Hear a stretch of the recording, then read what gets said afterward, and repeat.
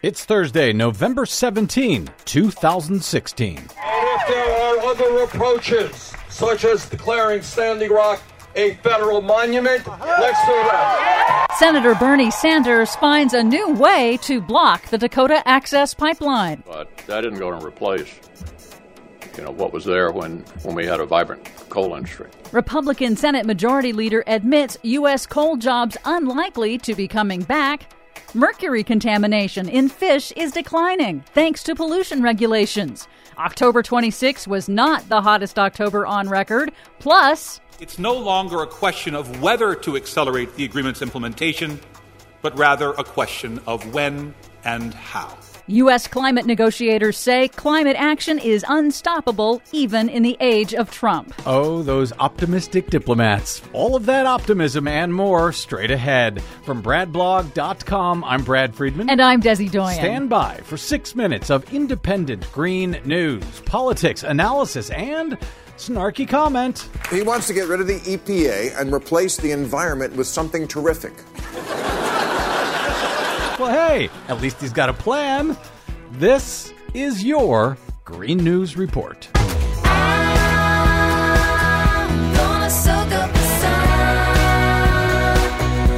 Okay, Desi Doyen, did I hear you say there in the teaser that October 2016 was not the hottest October on record? That's right, you did. And that's news? That is news. It was the second hottest October on record. Well, again, there's something. Finding the optimism wherever we can. See? Got more for us?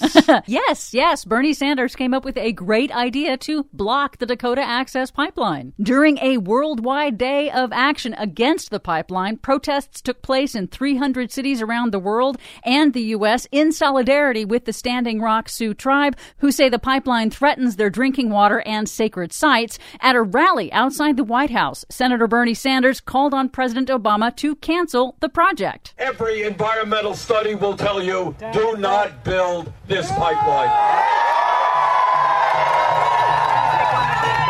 And if there are other approaches, such as declaring Standing Rock a federal monument, let's do that. So what he's saying there is Obama could just reject the Dakota Access Pipeline if he wanted to now, but Trump could simply reverse that. On the other hand, if Obama declares it a federal monument, then there's nothing Trump could do to reverse that? Pretty much, if I understand it correctly. That's pretty smart. That guy ought to run for president or something. On Monday, the U.S. Army Corps of Engineers delayed final approval for a crucial permit allowing the company to tunnel under the Missouri River. That's pending further consultation with the Standing Rock Sioux tribe. Meanwhile, in coal country, despite Donald Trump's campaign promises to revitalize the declining U.S. coal industry, Senate Majority Leader Mitch McConnell finally admitted in a recent press conference that repealing the Obama administration's coal emissions and pollution standards might not actually bring back the U.S. coal industry. We are going to be presenting to the new president a variety of options that could end this assault. Whether that immediately brings business back, it's hard to tell because this is a private sector activity. McConnell is acknowledging that market forces from cheaper natural gas and the rise of renewable energy are really what's behind the coal industry's struggles. I thought it was Obama's war on coal. Turns out, I guess it isn't. Some more encouraging news. Thanks to that global decline in the use of coal and tighter pollution regulations, toxic mercury contamination from coal that's now found in the fish we eat may also be declining.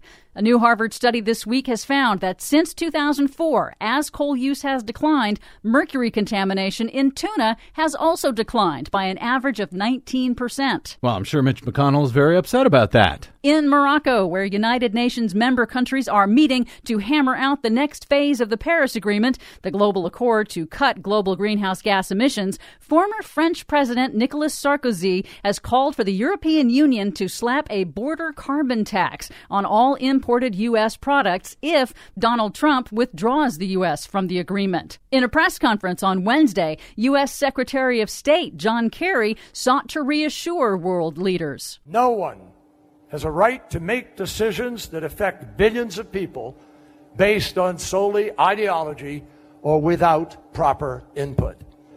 And no one should doubt the overwhelming majority of the citizens of the United States who know climate change is happening and who are determined to keep our commitments that were made in Paris. Uncertainty about America's commitment to the Paris Agreement is tilting global leadership at the UN conference toward China, which seems to suit China just fine, according to Reuters. So other countries are moving ahead on climate action with or without the United States. Making America suck again.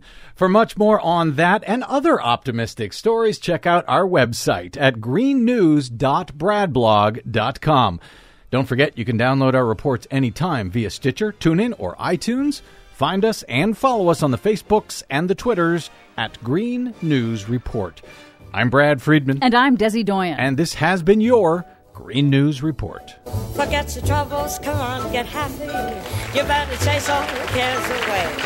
Shout hallelujah, come on, get happy.